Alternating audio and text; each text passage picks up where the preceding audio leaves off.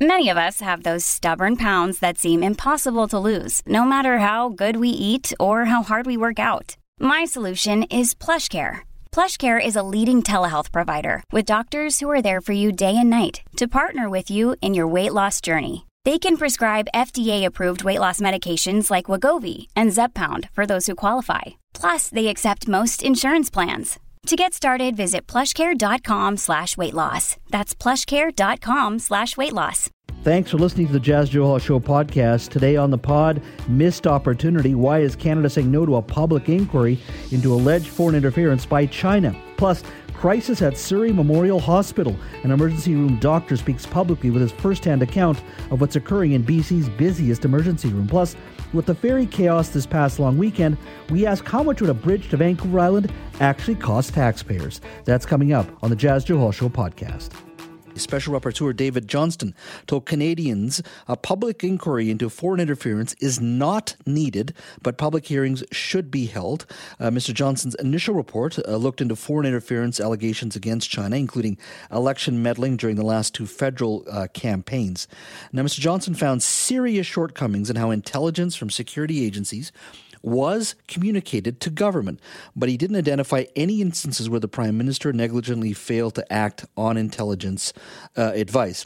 Now, Mr. Johnston says a public inquiry, long called for by the opposition parties, could not be undertaken in public because of the sensitivity of the intelligence, and formal subpoena powers are not required for him to hold his own hearings with Canadians, academics, political stakeholders, and of course, diaspora communities. Take a listen to what Mr. Johnston had to say.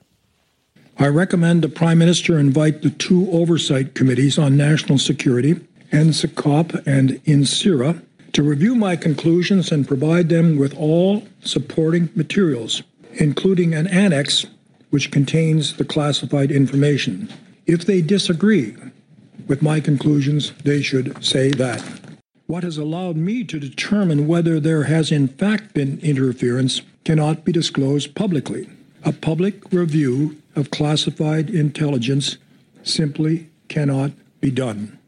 Now, you could imagine opposition Conservative leader Pierre Poilievre immediately slammed Mr. Johnston's recommendation, saying that it covers up Beijing's influence here in Canada. Take a listen. Conservatives are not buying it. We need a full public inquiry to get to the bottom of Beijing's interference in our democracy. And that's what I will deliver when I am Prime Minister. There will be a full public inquiry into this mess. Now, Mr. Poilievre once again alleged that Mr. Johnston was compromised because he has family ties with Prime Minister Justin Trudeau. Mr. Johnston's work is expected to continue through the end of October when he's due to present a final report to government. So lots to talk about here. Joining me now is Nathan Vanderklip. He's an international correspondent with the Globe and Mail and a former Beijing bureau chief for the Globe as well. Nathan, thank you for joining us. Thanks for having me. Were you surprised by the recommendation? I was, and I think many people were. I think given the scale and seriousness of some of the things that we've come to understand in the last few months, given what seemed to be the near uniform desire for some form of public inquiry among the public at the very least, it seemed as if this was where we're going to go. I mean, David Johnston himself said he went into this saying that he was leaning in that direction, but that's clearly not how he's come down today. My sense of it is that we've missed a moment here, that it allowed us to pivot in regards to in regards to foreign affairs and how we speak to the Asia Pacific, in regards to how our agencies deal with our security agencies deal with elected officials, and how government views the world in 2023.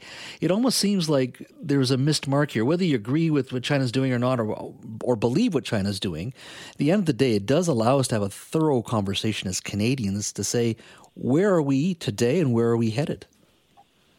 Well, it feels to me like there's two major questions here. One is, how much can we trust the current government to deal with foreign interference based on what has already happened? And the other is, how can we as a country act against foreign interference? And I think what David Johnston is trying to say is that we can't, in public, given security issues and all the rest, discuss the first one. So let's move on and let's start to talk about what we can do in response, how we can act as a country. But the problem is, I don't think those two questions are separate, because the question of acting in the future against foreign interference comes down to a question of public trust. And I think you establish public trust by having accountability. And that's accountability not just for the sitting government, but also for Mr. Johnston himself. And I think by cutting off this public inquiry, I think it complicates the task of coming to some sort of solutions in the future, because people just aren't going to find them credible. Mm-hmm. What does this mean for the Liberals? Do you think we're still? I mean, if this coalition holds, we won't have a federal election till 2025. What do you think it means for the present government? I mean, these things are hard to say. I think the old truism is that elections aren't fought on foreign affairs, and that has proven to be true time and time again. Does this rise to the level of something that would actually change the way people cast their ballots? I don't know. But in the past, that's not been something that has been a real motivator at the ballot box. Now, is this the sort of thing that causes the NDP to say, let's go to the ballot boxes with the possibility that creates an improved standing for the Conservatives? I mean, that's something that the NDP is going to have to look at very, very seriously. Mm-hmm. Are there any lessons to be learned from Australia, the UK, and some of our allies in regards to how they have tackled this issue? I mean, the obvious one is the foreign agent registry, right? And that's something that's been discussed here for a number of years. That's something that Australia has brought in. I think there is another element of this that might be worth looking at too, which is that Australia has taken some actions that were primarily directed against their concerns about Chinese influence there. Those actions caused quite a hostile response from Beijing, and I think that sort of response is the sort of thing that we have had fear of from Ottawa, from our own government. There's been a fear to sort of create trade sanctions against Canadian companies and the like. But Australia has also shown in the last number of months that the Australian trade minister was in China, and that relationship, from an economic perspective anyways, is recovering. So those sorts of things, that punishment that I think is much feared, often doesn't last terribly long. Mm-hmm. And that's the thing that I have great difficulty with. I mean, Australia did get pushback, but they fundamentally drew a line in the sand, or certainly my sense of it sitting here in Canada, drew a line in the sand and saying this will not happen. This is who we are. This is what we represent, and we will not tolerate your influence or your attempt at influencing our domestic politics, threatening of our citizens. I'm still having difficulties understanding why we collectively as Canadians can't push back as aggressively as the Australians have. This, I think, is one of these questions that doesn't seem to have a clear answer, and especially, I think, because what we have seen disclosed in Canada in the last few months is of an order of magnitude more detailed and more insightful in terms of the scale and reach of Chinese efforts to interfere in Canadian democracy.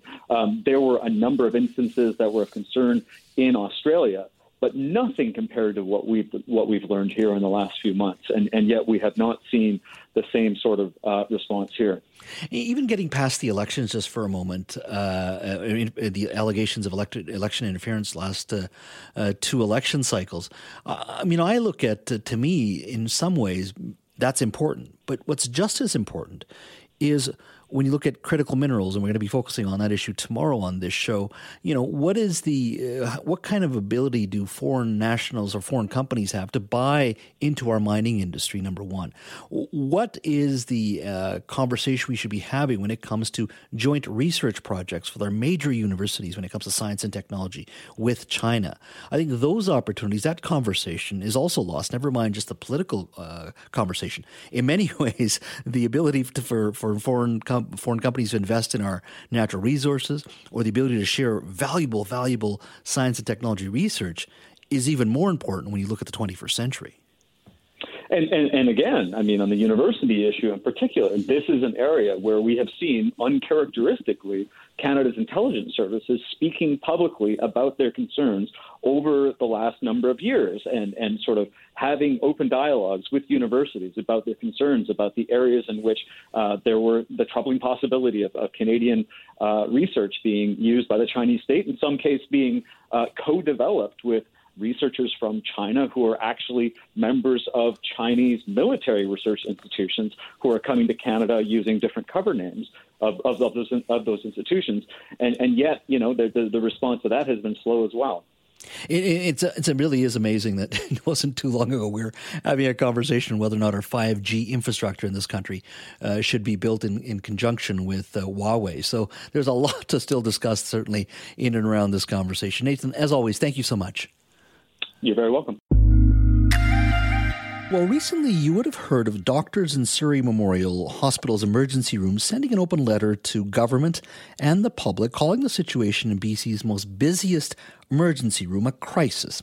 Now, in the letter, the doctor said that the public are not aware of the unsafe conditions in the emergency room and that patients were dying preventable deaths at SMH. Now, physicians did not include their names in that letter. Well, today, one of those doctors is speaking out publicly. Dr. Urbain Ip is an emergency room physician at Surrey Memorial. He has also served as the medical director of the hospital from 2002 to 2010. He is also a clinical assistant professor at UBC. Today, he is sharing the story of emergency room doctors at Surrey Memorial Hospital. Dr. Ip, thank you for joining us today. Nice to be with you. Doctor, can you describe what the emergency room looks like today as a physician and what you are seeing and what you are hearing and what you're up against? So I worked with the Surrey Emergency for a long time, since 1992, 30 years. That's a long time. And I must say that Surrey Emergency,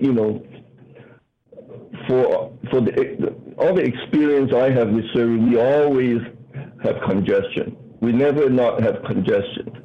We always have people waiting for bed in the when we admit them, waiting for them to see the doctor, waiting to go up to the ward. So what is the crisis now? What is the difference? Now, can I, Jazz, can I explain to you what the normal process of admission is? Absolutely. Like when you, the normal process is, let's say somebody have a pneumonia, they come in and they triage, and depends on how sick they are, they might go into the emergency within minutes, and because they're so sick, and the emergency physician see them in appropriate area, in the appropriate place, and do the emergency care, decided to admit them to hospital. We call the admitting doctor. Most of the time it's called hospitalist, and the hospitalist is a house doctor that admit them to the ward. And then the emergency physician has finished their job, and assuming that patient is going to be taken care of, go to the ward, and he go and see the next patient. That's the best scenario. So explain why suddenly the escalation of crisis. Now, a good day in the hospital is 90% occupancy, meaning 90% of the beds are being occupied. But most of the time in Surrey, we have over 100% occupancy. But we cope with that all the time. The main problem over the last many months is we're having so-called house doctor shortage. Like the hospitalist is negotiating contract with the province or with Fraser Health.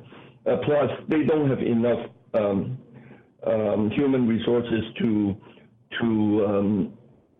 fill all the shift that they need to fill. So you understand, majority of the admitted patients are taken care of by these hospitalists who take care of them throughout the patient stay. Now, the combination of these two problems, not enough acute care bed, which we always have, but with not enough hospitalists, escalated this crisis to a boiling point. How long have doctors been raising this issue with administration? So this problem has been escalated to the leadership probably since when when the COVID epidemic kind of winding down. So it's been months and months that we've been escalating to the leadership that we tell the leadership that we have congestion, we have sick patient that is being admitted to the hospital, and these sick patient, after being admitted, not able to go to the ward because the hospitalists cannot see them for 24 hours, 48 hours, 72 hours. They have nobody to take care of them other than the nurses. And the nurses are excellent. And it ends up that there's two problems. When they cannot go to the ward, you know what happened. These patients will be lingering in the emergency department, and we cannot see new sick patients. Now, you can imagine as these emergency physicians, when they go home and they are worried about their patient being admitted to the hospital, that some of them will not be seen for 48 hours. And never mind about the medical legal aspect that they are still the only physician that have seen them, but they are worrying about the patient. It's not a good feeling. It's, there are physicians that keep calling the hospital, how is my patient, how is my patient? That's a terrible scenario. And the morale of this group of physicians is right on the bottom right now. Since this story broke, are you seeing any new programs, any new attempt by administration or the Ministry of Health to improve the situation for emergency doctors? So we know that, like, emergency physician group know that this is a complex problem. The problem, to solve this problem, we need hospitalists. There's no other way, but we can deal with I shouldn't say, the congestion is one thing, but we need people. We need people. So they need to finish with negotiating the contract with the hospitalists so that they can hire hospitalists so that these patients will be taken care of within hours of after they admitted. That's the only solution, and now there's no such solution coming. But regardless, we understand that. I think the physicians are very smart. They know that it's not easy to be a medical administration. If these are easy problems to solve, it's already been solved. So it's very complex. But the physicians want to be transparent with the public. The problem is that, for instance, when the emergency physician want to make a poster to display in the waiting room of the emergency, to say that, to tell the public that we are experiencing critical staffing shortage and congestion, wait time might be significant delay, please be patient. The poster was not allowed by the Fraser Health leadership. For instance, another example, a few ER physicians have been reprimanded because they document in the patient chart that they say because of resource restraint, there might be compromised care. They want to document it to protect themselves, and they get reprimanded. So now I know that leadership or the CEO said there's no get order given by the leadership regarding not to communicate to the public. Nobody said that. Nobody have a get order. But I do remember at one point that one of the VP told the physician that I don't want you guys to go to the public without going through Fraser Health communication department. And they say that we will have a media campaign to tell the public. But so far, nobody see any media campaign to. It's not realized. That campaign is not coming. So that really forced that group of physicians to send out that letter that you all have read. Mm-hmm. about warning the public the crisis that we have. We are speaking to Dr. Urbane Ip. He's an emergency room physician in Surrey, filling us in on some of the challenges. Doctors there are dealing with significant challenges, which is impacting, obviously, their ability to provide care for patients. Dr. Ip, you were going through some of the challenges that physicians have been dealing with for a long time. Is part of the problem just the fact that government has not stayed up with population growth as well in Surrey? I mean, if you compare the city of Vancouver and all the hospitals they have, from St. Paul's to Vancouver to Children's to Women's, and compared to what Surrey has, that this has been part of the problem, that governments through many years have just not stayed up with the population growth in Surrey. I think, south of the Fraser River, we are always doing catch-up. I don't think Surrey have enough sewage pipe to serve the population. And it's just that the death base, like per 1,000 people, I think we are really quite a bit lower than coastal health. We need to catch up. I mean, I live in Surrey, and I work in the Surrey Hospital. I have lots of loyalty to the hospital. I love this hospital. I was the medical director of the hospital. I was the clinical director of the emergency, and now I'm just a physician working in the hospital and in the community. And I have a lot of doubt, and I have a lot of worries if I have to send my loved one to the hospital right now. And that's not a good feeling. That's a terrible feeling. When I cannot rely on my own hospital that's serving my own community. I think we need the government to really catch up on the funding, especially, for instance, in Surrey, if you have an MI, if you have a heart attack, we have to send them somewhere to get the best care, and that's not right. And I really think that the government have to catch up. What convinced you to speak up? I mean, I know doctors sent out that letter, but you're actually making yourself available. You are very passionate about this issue. What convinced you that you need to speak out? Well, I think, the group of physicians that I work with is an unbelievable group of physicians. They are compassionate. They are dedicated to their patient and to the hospital. They love their job.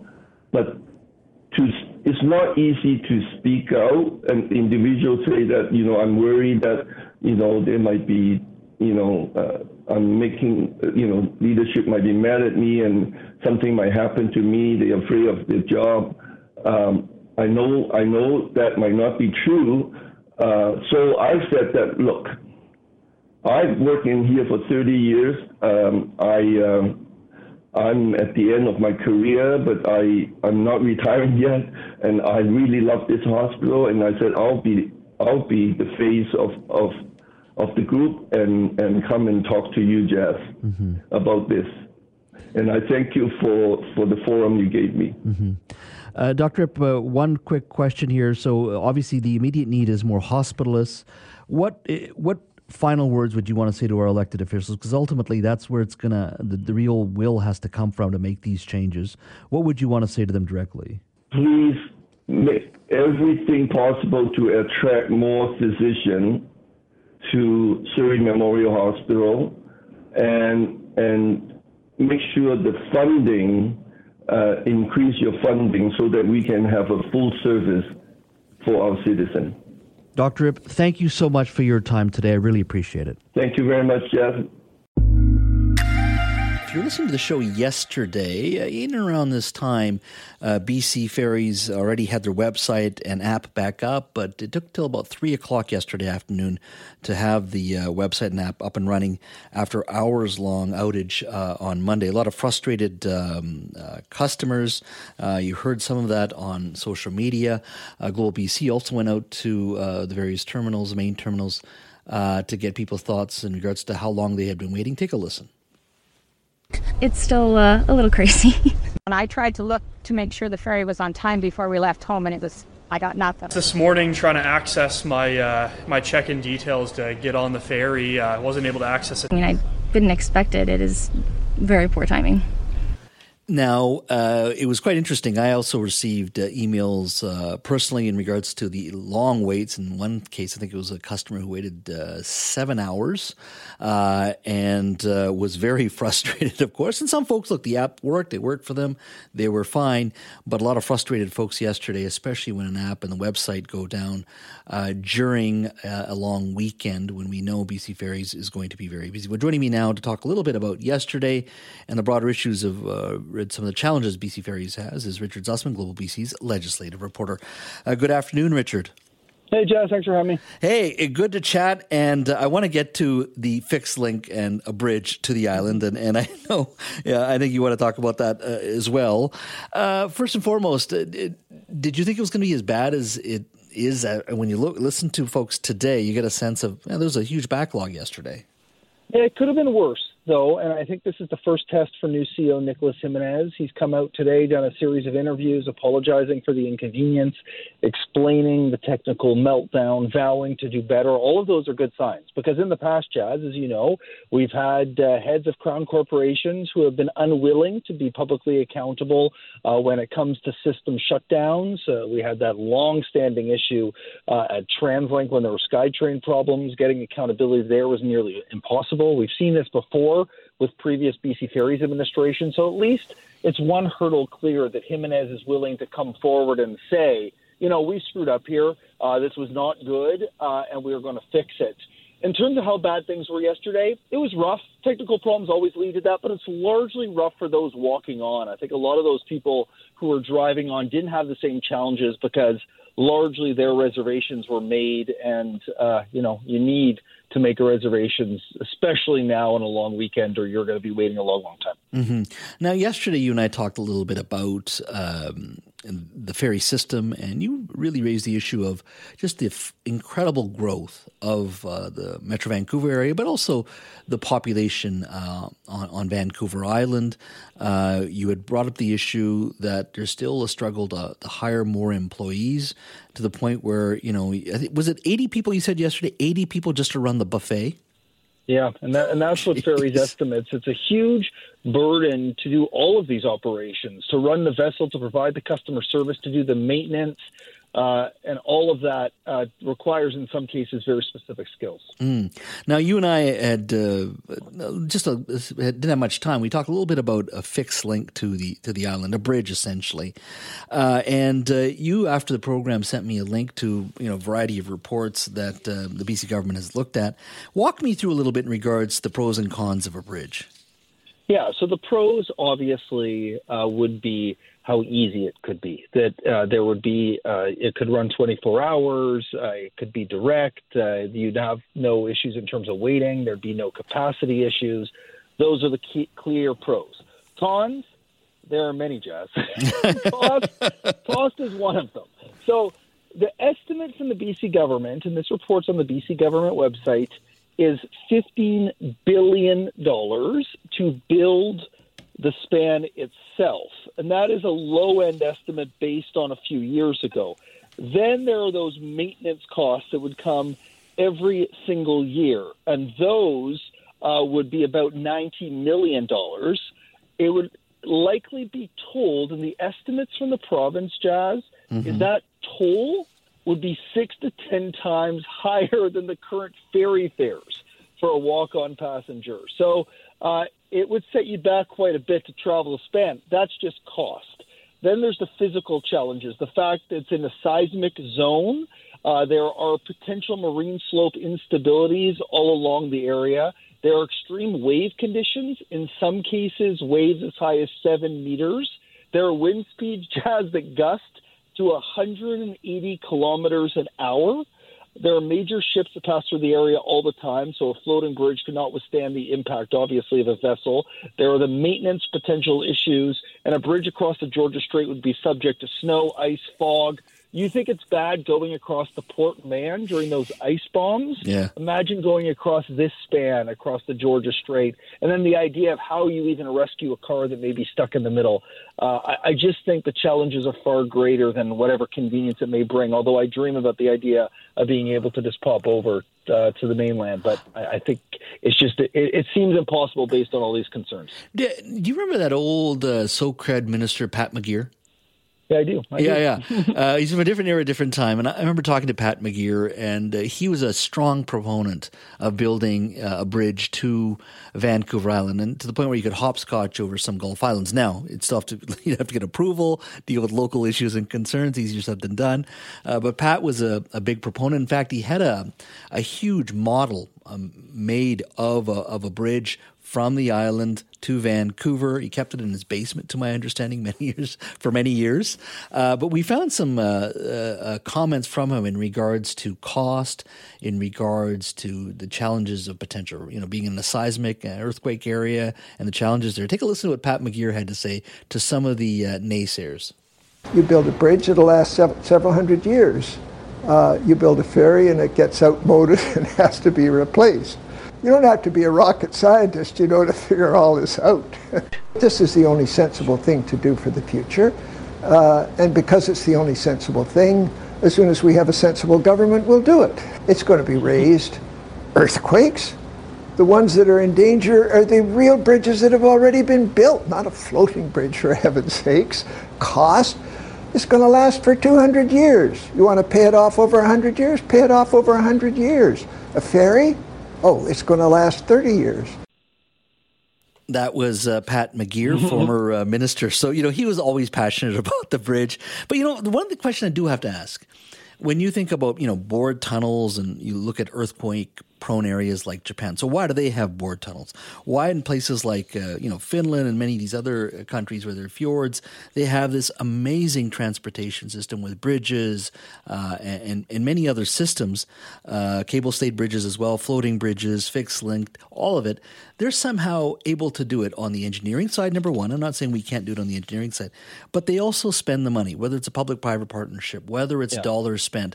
I'm not sure why, and I understand the cost, $15 billion. Okay, let's double that for a moment. $30 billion over 100 years, that could be done, quite frankly, number one. I mean, we're spending, $20 billion on Site C? The Trans-Canada Pipeline, I think initially was $4, then it went to $8 billion. Now we're talking probably $20 billion by the time we're done. These things do happen. They do go over budget, and that's fine. But I just don't understand why in other countries they can build these amazing, amazing infrastructure projects, and we always seem to be hesitating over here in British Columbia. It's a big philosophical question. They have a section here in the bored tunnel area. They talk about the Seikan Tunnel in Japan, 54 kilometers long, cost $7 billion back in 1988 in U.S. dollars. The tunnel's the most famous between the U.K. and France. That was $15 billion. But construction of a bored tunnel under Georgia Strait would take place below water 365 meters deep and in thick, soft sediments, creating extreme pressures during construction. The depth of both the water and the sediment would require a tunnel over 50 kilometers in length. For these reasons, a bored tunnel is not considered a viable option.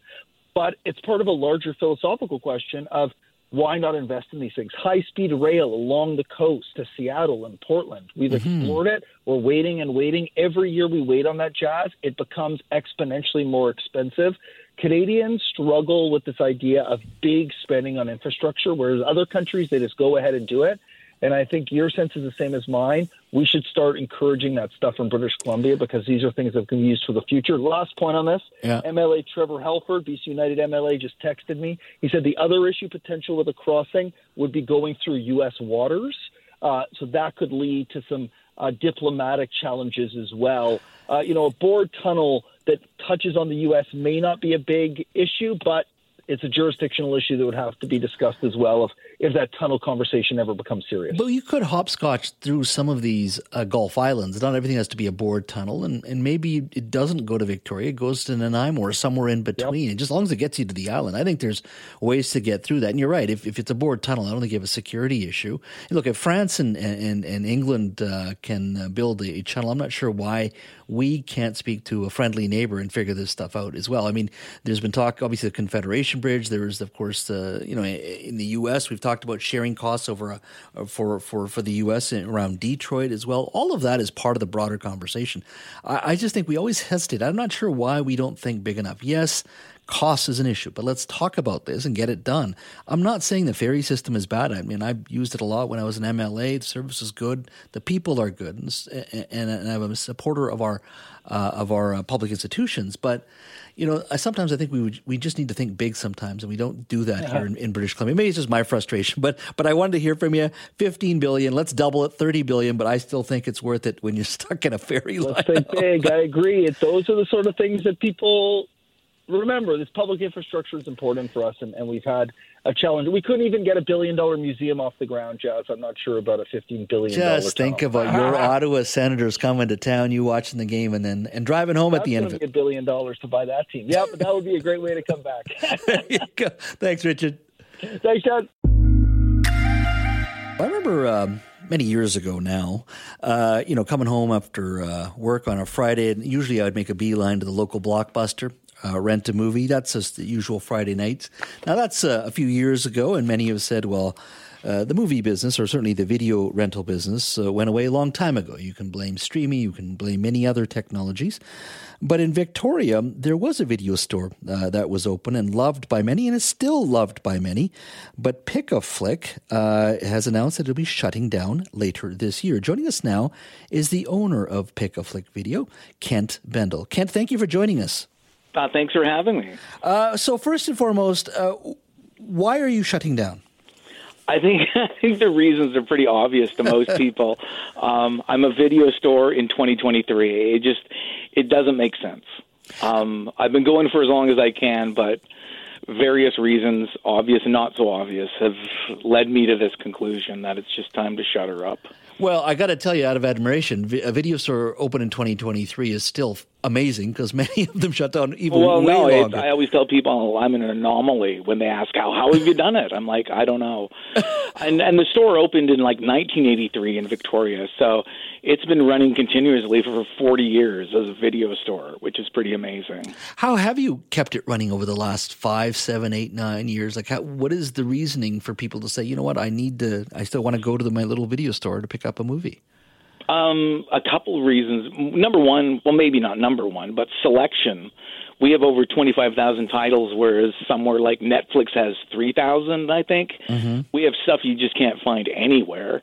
And plus, it's a community hub. It's where people come, and not just to get a movie, but it's that interaction with the clerk, with other people getting movies. What do you got there? What's good? What have you seen? Mm-hmm. It's a whole social element to it that I think people really miss nowadays. So, were you still purchasing newer movies as well? Yeah, I just got like Cocaine Bear in today for rental. So I have stuff like from silent films, like right up to the latest releases. Mm-hmm. And as a retailer, how much time do you spend educating yourselves about specific movies, their content, perhaps giving your own movie reviews? Do customers rely on you for your advice? Definitely. When they come in, they want to know what's good and what's bad. And if I've seen something that's garbage, I have no problems letting them know. But, and nowadays there's just so much coming out all the time. It's kind of hard to keep up with everything. There's certainly convenience, one would argue, with streaming today, whether it's Definitely. on your phone or a big screen TV. Do you think we're losing something in regards to the movie watching experience by, accepting and embracing technology like we have? Definitely. There's convenience is great, and it's my number one, enemy here. But as great as the streaming and that is, we are losing. We're losing access, first of all, to like thousands of films, tens of thousands of films probably, that are just inaccessible. And then you're also losing that physical, that human interaction of going into a store and the knowledge that you're keeping a small neighborhood store afloat and you're, impacting the neighborhood. There's so much. It's like a whole, little ecosystem of itself. And when that's gone, it's going to be missed. And part of me always thinks that, because some of these movies, yes, there are less movies they're offering on streaming, but the fact that you have such a easy access to them with a remote, you can just go through whatever you need to go through. You're not as committed to a movie. It's almost like film is art, but we've kind of made it disposable to a certain degree, or it's very easy to sort of just slough off a film without being committed to it. Like you've gone to the movie, if you've gone to the store, rented that movie, driven there, driven home, and you're going to watch it because you put some effort into it rather than streaming is easy, right? Exactly. I had that exact same conversation with a customer earlier today. He's like, I came here and I rented this movie. I'm going to go home and I'm going to watch it because I put the commitment in. Whereas if you're on TV streaming and scrolling around, you're going to watch 10 minutes of something, 5 minutes of something else. You don't have that commitment because you didn't put the commitment into selection. Are there particular movies that are more popular than others in regards to people want to rent them? Does the rom-com do better than, let's say, an action flick or whatever it may be? Are there particular movies that generally do very well when it comes to rentals? The number one rentals are always like the franchise stuff, the Harry Potter films, the Lord of the Rings films, the Marvel films, the Star Wars films. And for us, underlying that are like strong independent comedies and things like Waking Ned Divine, British films, Waiting for Guffman, independent American comedy, the sort of lesser known films. But everything rents still. Is there a particular, what are your favorite films? I'm very curious because you would have seen everything. You're in and around movies all the time. What do you like? Right now, my favorite thing is like stuff from the 1930s. Really? Pre-Hays Code Hollywood stuff, like comedies and musicals. I just find them very refreshing and so different than stuff today. Yeah, I could imagine. In regards to the titles that you have, 25,000 titles. The store's lease is up, I think, is at the end of September. End of September. What do you do with 25,000 titles? Well, ideal situation is somebody wants to come along and buy the whole collection and keep it accessible to the public. If that doesn't happen, there's going to be a really big sale at the end of the summer. Wow. So do you think you can sell it all in one? I don't know. It's such an impressive collection. I don't mean to brag, but it's something else. And it's, when people see it and people come from other cities and countries, they're like overwhelmed by what I have and what's here. So ideally, someone wants to keep that, if it's an organization or what, wants to keep that together and, like I said, accessible for people to experience and enjoy. Well, maybe the Victoria Library System should drop by and take a look at what you have. There's lots of talk going on with lots of people right now. So I'm sure something will transpire over the summer. So. Well, Kent, thank you so much for your time. All the best to you. And, it's a shame that you have to shut down at the end of September, but you've played such a vital part, of the community there. Wishing you nothing but the best. Thank you so much.